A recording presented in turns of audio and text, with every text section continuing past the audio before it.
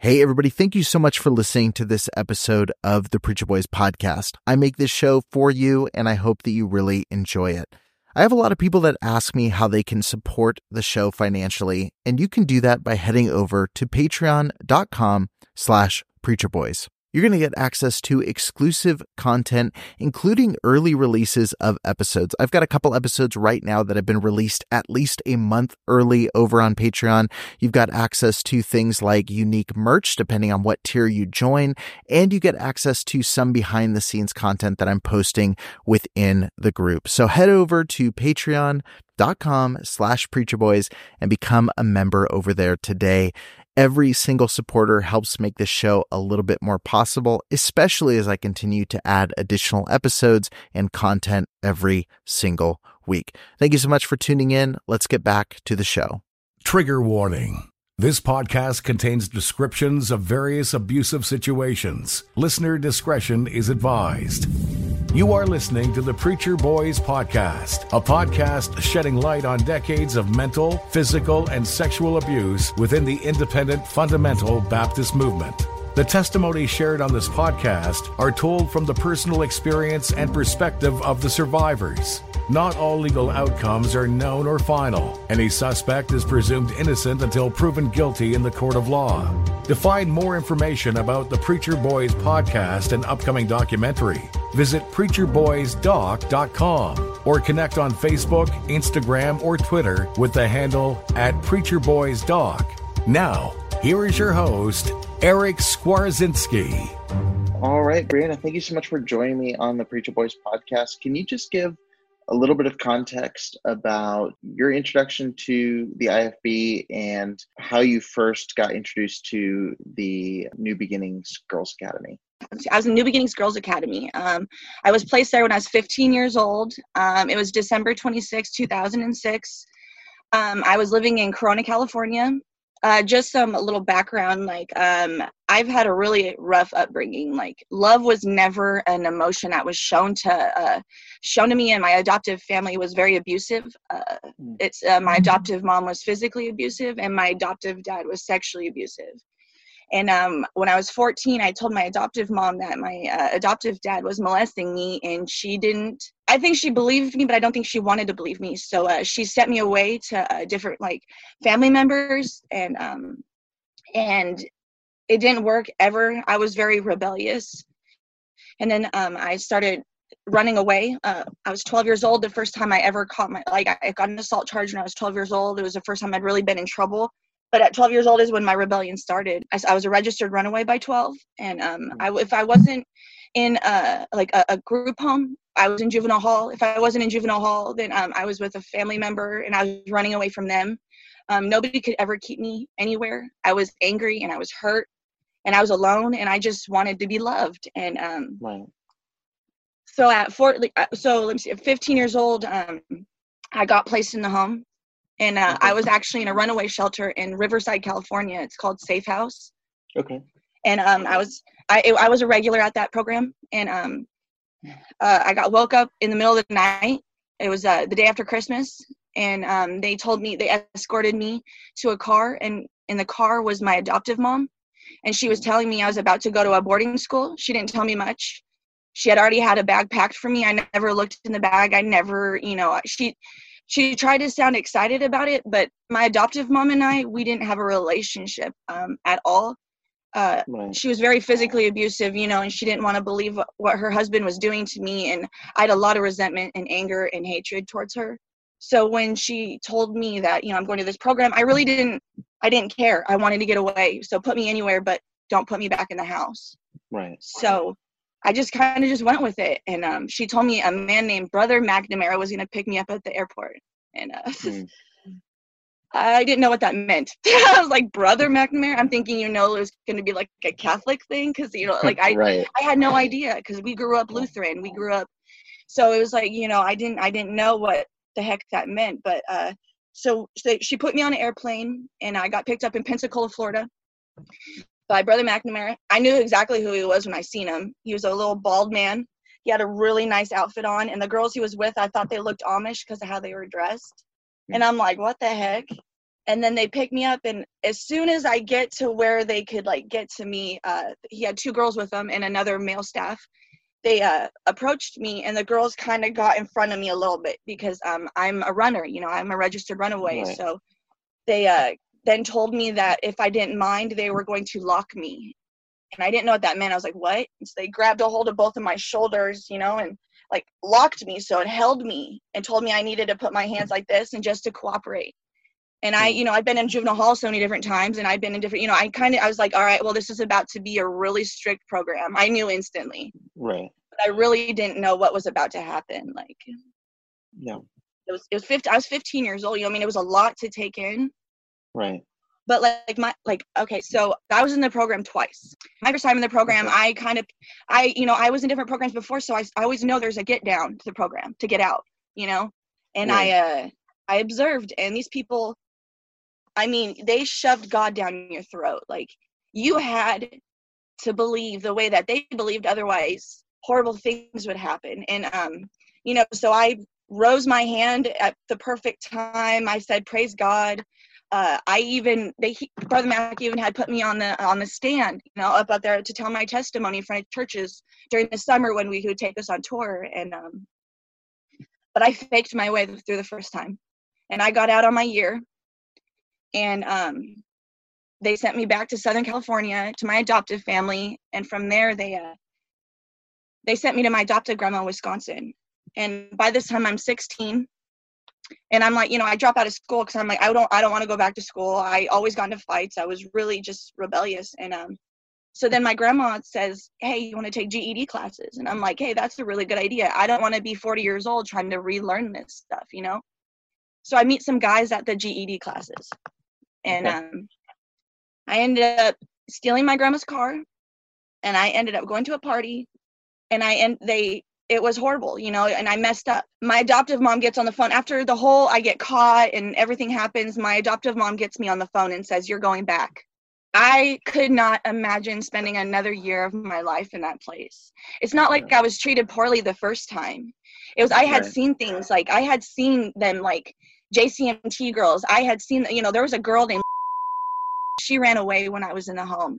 And when she ran away, she got picked up and she got raped. And it was a very traumatic, you know, I mean, we're like, oh my gosh. And then, so, you know what I mean? But Brother Mac told us the reason why that happened is because she ran away from the truth, that God was punishing her. And he used the scare tactic. So like, I only saw that one time, that one girl ever try to run away the whole time I was there, you know, because I mean, there's other times girls tried to run away, but I never witnessed it. Yeah. But when my adoptive mom told me, you're going back, I thought in my head, no, I'm not. But she put me on a Greyhound bus in Minneapolis, Minnesota. This is the hard part. And I ended up meeting a guy on the bus. And my adoptive mom tells me I need to get from Minneapolis to Springfield. No, Minneapolis to Kansas City, and from Kansas City to Springfield. Brother Mac was going to pick me up in Springfield and take me back to the home. And between Minneapolis and Kansas City, this guy befriended me, talked to me, told me he had a wife and a house. And long story short, I ended up skipping buses from Kansas City and going to St. Louis with him, and he turned out to be a pimp. And he put me on Craigslist. And then he took me back up to Minnesota, where we ended up getting caught. And I wouldn't tell the cops my last name because I knew the second they run my name, they would see that I was reported a runaway from Minnesota or Missouri, and I was going to go back to the home. I did not want to go back. So they ended up, you know, I was there for a couple of weeks. I went to a clinic just to make sure everything was okay because of, you know, what had happened. So when I was in the clinic, I wrote my last name on the paper. And they ended up finding my family. And my adopted family showed up at the shelter before I could ever get any results back or anything. And they child locked me back in the car and took me back to Missouri. Like, now I was really going to get there. Like, you know, I couldn't find it this time. And this is about what age here? 16. 16. Okay. Yeah. And I show up back up at the home, and this is June 2008, by the way. Okay.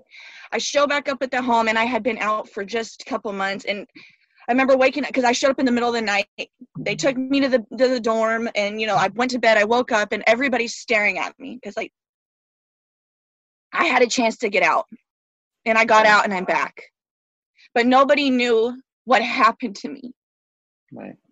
And when I went down to the cafeteria, my first breakfast back, it wasn't going to be like the last time I was in the home when I was able to fake my way.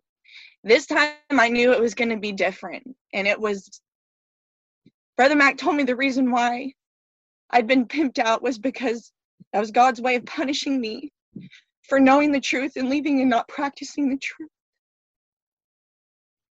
I wasn't allowed to deal with what happened to me. I couldn't talk about it. That was negative talk. I wasn't allowed to talk about it. And so when I get back, I start getting sick. My stomach hurts. And I keep telling them my stomach hurts. It got to the point where I could barely walk. I had a fever. And it took me peeing blood for Miss Heather to finally convince Brother Mac to take me to the hospital. Like, I had to go. And they took me to the hospital. And I had contracted chlamydia from being prostituted. And I had an infection so bad, I had pelvic inflammatory disease. And the doctor was like, why didn't you come in sooner? I told him for a month and a half I was sick. I've talked about that story with girls in the home, and they remember me being sick. I couldn't even get out of bed when they finally took me to the hospital. Right. And Brother Matt kept telling me, it wasn't like, oh, come here, give me a shoulder to cry. Nobody offered condolence. Nobody offered any kind of, just let me talk. I had just gone through a very traumatic experience, and it was, right. And nobody would let me talk about it. So my second time in the home, I was rebellious. I was so rebellious. I was on red shirt 90% of the time, probably 95% of the time. And red shirt is discipline. I'm guessing. Okay.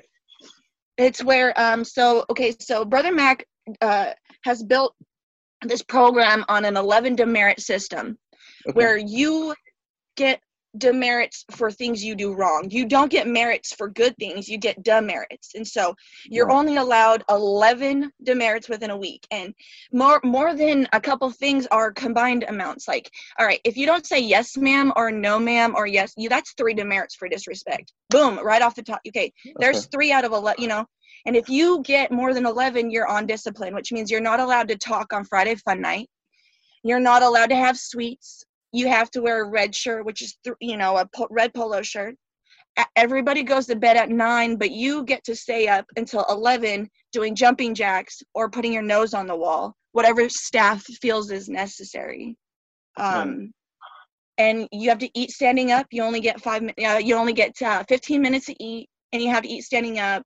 And it's just, constant. It's just, it was just constant. Everything was, it was, you never could do anything right. After my second time in there, I could never do anything right. Yeah. And so I openly rebelled. I got JCMT'd 2 times my second time in the home. Let me see here.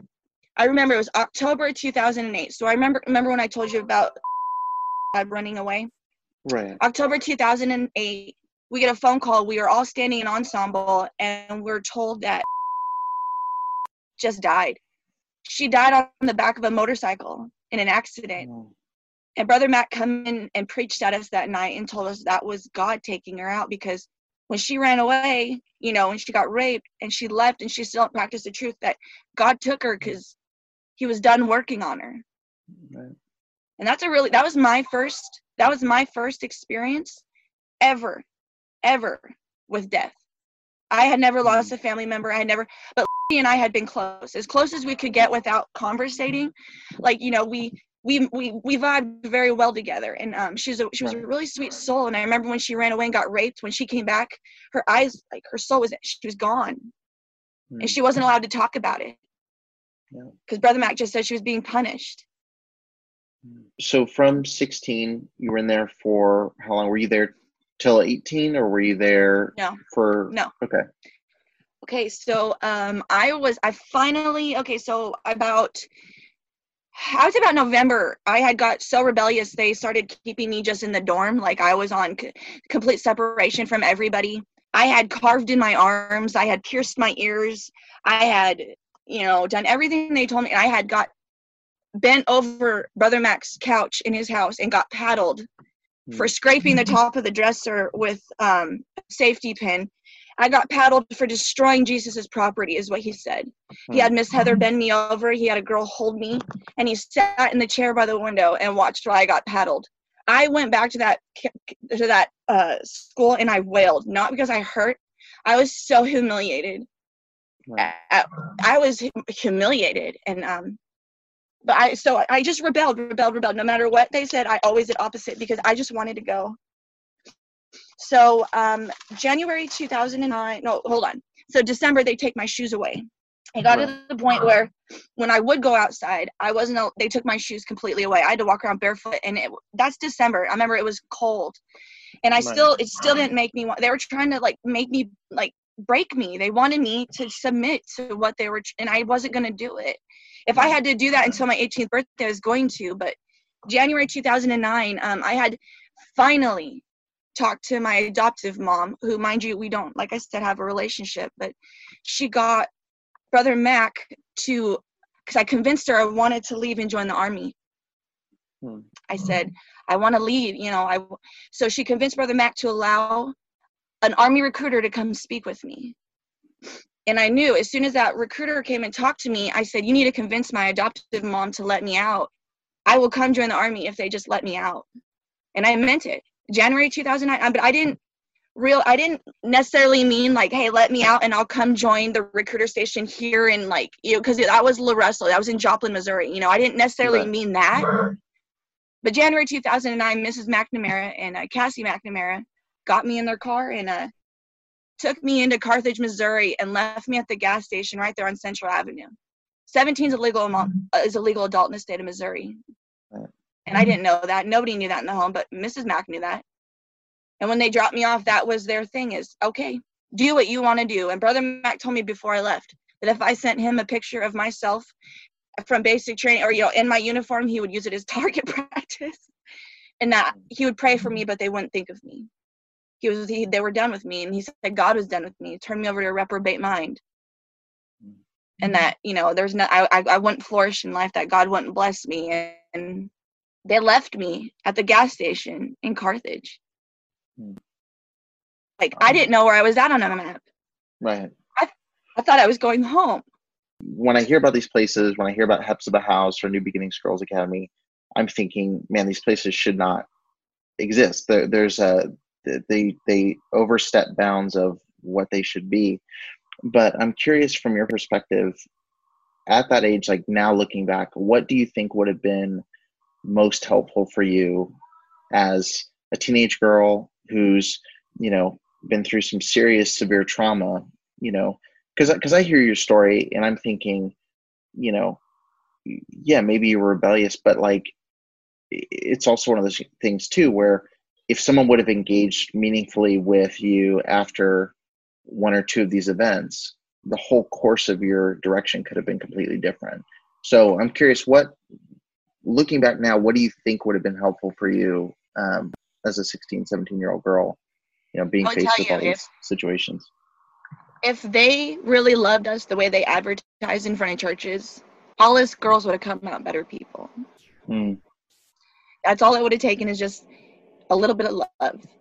Right. Because after the home, I stayed in Carthage for 8 years. I had nowhere to go. Wow. I had nowhere to leave to.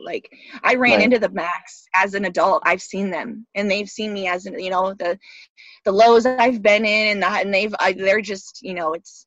If they would have loved us girls like they said they did, then I'm telling you, we would have all been better. It would have just been having someone who you could have actually talked to instead of being someone to. And when considered it negative talk when we talked about these things that hurt. Right. And but those things that hurt are what brought us there. And, at that point, it's what makes it's what's forming you. We're all formed by our experiences in one way or another. So, and that's one of my biggest concerns with these places is that I haven't yet heard of one of these IFB reform schools where someone is trained in mental health, someone is trained in, any kind of counseling, it's very much the only thing that they do is the punitive side, which again, I think there's people on, people explain the merits of all of those things. And I think, obviously, like, there's certain things where, like, there is going to be punishment if you do certain things, or if you are actually, that's why GB exists and all these different things. But there's also a need for understanding why things are happening and why you're doing the things you're doing. And I'm curious, you kind of reference this, but have you stayed in touch with other girls from the school? And would you say that, would you say that the percentage of them, are doing okay now? Would you say that there's a lot who are doing probably worse because of having attended? Is there anyone you think it was successful for, even though it was not a preferred way? I can think of one girl. Okay. One girl that was successful for. Yeah. One girl. And but yes, I do keep in contact. I'm actually part of the page on Facebook, the survivors page. And since being out of the home, I feel like I've been told, like, because I keep in contact with multiple of them on a daily basis. And like, I was telling just one of them yesterday, I was telling her, I was like, I feel like, it's crazy how strong of a bond we've all created with each other without ever being able really to conversate in that time we were there. Yeah. Because we weren't allowed to conversate, except for on Friday nights. But on Friday nights, we were only allowed to talk about how good Jesus was. We weren't allowed to talk about our lives. Yeah, so your history, like, your past, or anything like that. Yeah, that was negative, So we talked to you, but we all, and I have such a good memory, so I remember all of those girls, and like, I check on them a lot. I like watching their lives, but I'll be honest with you, majority of us went through a really rough patch, about 3 years out of the home to about 6 years out of the home. Like, I've been out of there like 11 years now, but I know the girls my generation, it's like we all got out and super excited, and we're out of the home. We put it in our back of our minds, and we just move on, and we create a life. But here now, 10, 11 years later, it's like we need to talk about it. Like, we need to deal with it, because I know personally speaking, I'll speak for myself. I normalized my experience and didn't even really talk about it because people don't understand. And it's hard to explain to people, hey, I spent 2 years of my teenage years in a girls' home where I wasn't allowed to, be exposed to anything other than Jesus. And it wasn't even really Jesus. It was this form of God they created to scare us. I think Brother McNamara's God was money. And that's just my opinion. That's because of how they groomed us all year long for the summer tour, Right. Summer tour was, we all got on the tour bus, and we'd go up and down the East Coast, and he'd put us on stage and we'd sing, and I'll be honest, we sounded like angels.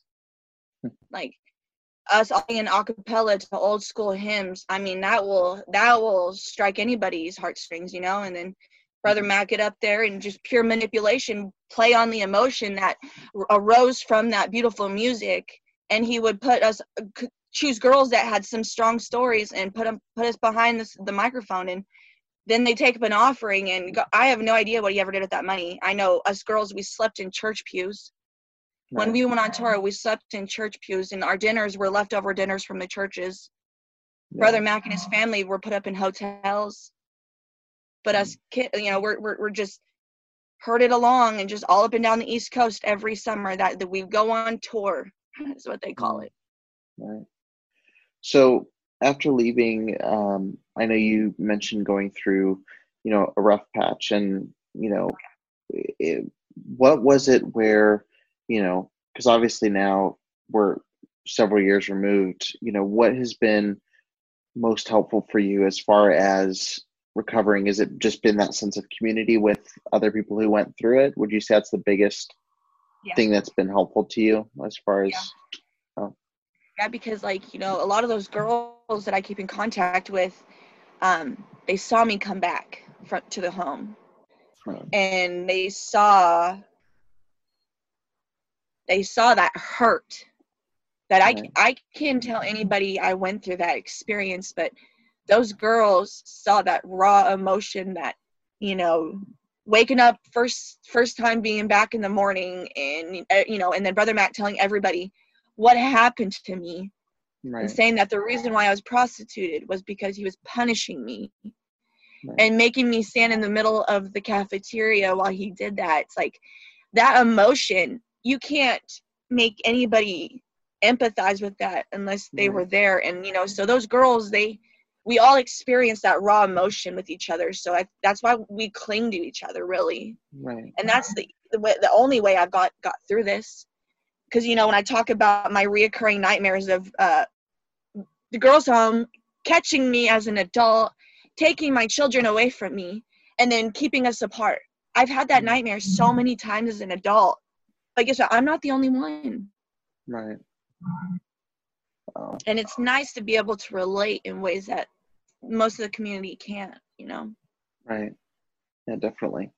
You know, you said you had like a Lutheran background, but I don't know, were you just Lutheran because the family had always been Lutheran, or were you guys active in religion and that side of things? Well, okay, so my adoptive mom, she was a character. I haven't talked to her since I've been, you know, for a long time, but she was really physically abusive, and very abusive to my brother and I. And she would take us to church as like a facade. I don't know, like, but she put us through communion, and Okay. you know, so it was like I experienced it like that much at least. But I think it really was a place just for us to go hang out, so we didn't have to be home. You know, means she just didn't Right. want us It was just part of the routine, there. But it basically. was, yeah, I experienced. Yeah, I did communion. I did the church, you know, camps. I did all that. Right. Did you, when you left the home, so I'm just curious because I'm always curious what happens to people's, religious side. And so, like, especially with you, it doesn't sound like you ever had a positive, necessarily a positive experience in that realm. So I was curious, is that something when you left the home, did you walk away from that side of things completely? Was it something where, when you left, that's one thing that you wanted to rebuild? How did that kind of look for you leaving the home? Um, I really just, you know, I mean, when I walked away from the home, I mean, I was okay. I'll be honest. I was scared to death of God. I was scared. I was scared I was going to accidentally curse him one day and he was going to like strike me down dead, or he was going to like, I was scared I was going to do something wrong and he was going to like take out one of my family members, like to punish me, Mm, because that's what Brother Mac taught us, you know. And I didn't know that God was a loving God until I just say recently, like really in the past couple of years. Like I've had children, you know, and like of course right, I personally can't say that I look at the child and I'm like, oh, that can't be, you know, that's God, that's so God. And mm, I've tried to go to church, but every time I'm in church I can't help but look around and just wonder like who's mm, faking it. And I know that's not right, you know. And I always feel like there's just, and I get so in-depth thought about like, but what's real? Like everybody's so right, convinced that their religion is real, but which one is it? Like, and I'm scared I'm gonna choose wrong. So like I really haven't like come to terms with my whole what do I believe and who do I believe, because I'm really like Brother Mac instilled in us the fear of choosing wrong. right. Yeah. No, I mean, and again, you say, I know it's wrong, but again, given the context of what you experience, there's going to be a mistrust of people who look anything like that, and I think that's something, my experience is nowhere near what you just shared, but like, even for me, it's difficult for me to think about, when people put their kids in church nursery, like I would never do it. For me, that terrifies me. And, so I think it's again, one of those things where it's like, if someone from the outside could look at that and say, oh, well, that's wrong, or you shouldn't assume the worst of people. But you've kind of been trained throughout your life to assume the worst. It's a defense mechanism for you. And so I don't think you need to be, apologetic for it. I think it's something where it's your body and mind going to overdrive to protect you from anything else happening. And so but I'm excited that you found, kind of community with the girls. Cause I'm in that group, and, I see the actual connection and kindness that's in that group. And, having kids is awesome, and it changes everything. And I know that from my experience too. So I'm happy that you're, now doing better, but obviously, this stuff sticks with you, and there's a lot to work through, and it's never going to flip a switch and, everything's okay. And, but I'm happy that you've made so much progress and made steps toward, positive. Really, and like things, really honestly, like I said, like this is 10 years later, like if Right. you were to know the in between, like I'm now just 10 years later, like being okay. Like, Yeah. I experienced the beauty of having children, and like from being left in Missouri, like I never left because I didn't have, like I said, I didn't have anywhere to go to. So I stayed in that town, and I had children in that town. And then I ended up getting, just my story is just, my kids got taken from me. And because I didn't have any support system, they took me, when my kids got taken, they got placed in foster care. But my kids got taken because my ex-boyfriend beat up my 3-year-old son when I was in jail and hurt my kid. And Missouri took they took my kids from me. But then it just broke me, and it broke me. And I'm just now learning to be okay, because like I have a chance to be a part of my daughter's life. Right. And, like it's one of those, I want to show her that, shit happens. Right. I just want to be okay again. So if you could say maybe to someone, I'll probably take this two ways, but one, if you could talk to yourself or to someone that was your age in the same position right now, what would you say to them? And then on the flip side, what would you say to the parent, teacher, authority figure who's maybe dealing with a young version of you? What would you want them to know about how to really help and how to, help make a positive change? If I could tell myself anything, I would just I'd remind myself that this too shall pass. That, it's nothing in life is easy, but everything happens for a reason. Right. And I would tell myself that it's okay to not be okay. And I would tell an authority figure, really, honestly, like I said, it's just crazy what a little bit of love will do to somebody. Right. I met my biological mom after 24 years, 3 years ago, and that's who I live with here now in California. Right.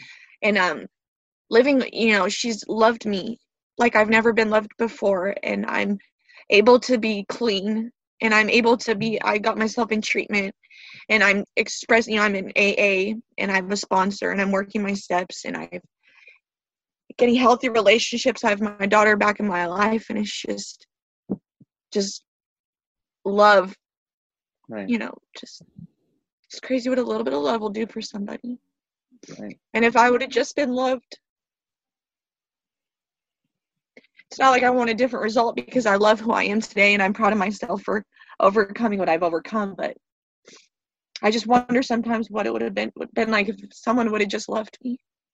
Right. Wow. Yeah. Wow. That's because that's with your stories. It just seems like having a community of people who can understand where you're coming from. Your biological mom stepping in and doing that.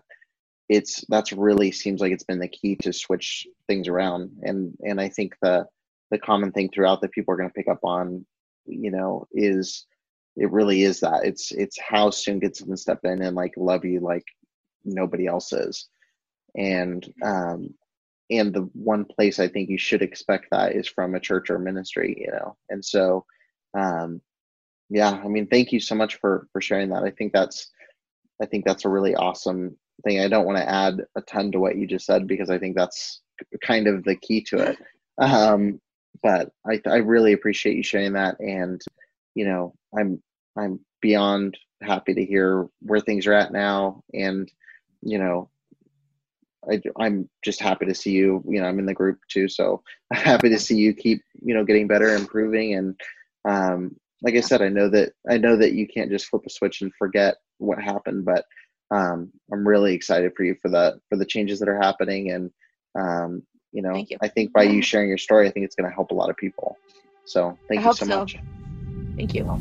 Thank you for listening to the Preacher Boys podcast. If you appreciated the content on the show, please leave a review on iTunes and don't forget to connect with us on Facebook, Instagram, or Twitter with the handle @PreacherBoysDoc. Additional information can always be found on PreacherBoysDoc.com. When you need mealtime inspiration, it's worth shopping Kroger, where you'll find over 30,000 mouth-watering choices that excite your inner foodie. And no matter what tasty choice you make, you'll enjoy our everyday low prices, plus extra ways to save, like digital coupons worth over $600 each week. You can also save up to $1 off per gallon at the pump with fuel points. More savings and more inspiring flavors make shopping Kroger worth it every time. Kroger, fresh for everyone. Fuel restrictions apply. You know how to book flights and hotels. All you're missing is a tool to plan the travel experiences you'll have once you arrive. That's why you need Viator. Book guided tours, activities, excursions, and more in one place to make your trip truly unforgettable. Viator has over 300,000 travel experiences to choose from. Everything from simple tours to extreme adventures and all the niche, interesting stuff in between. So you can plan something that everyone you're traveling with will enjoy. Real traveler reviews give the inside scoop from people who've already been on the experiences you're considering. So you can plan with confidence. Free cancellation helps you plan for the unexpected. And 24/7 customer support means you can travel worry-free. Download the Viator app now and use code Viator10 for 10% off your first booking in the app. Find travel experiences for you. Do more with Viator.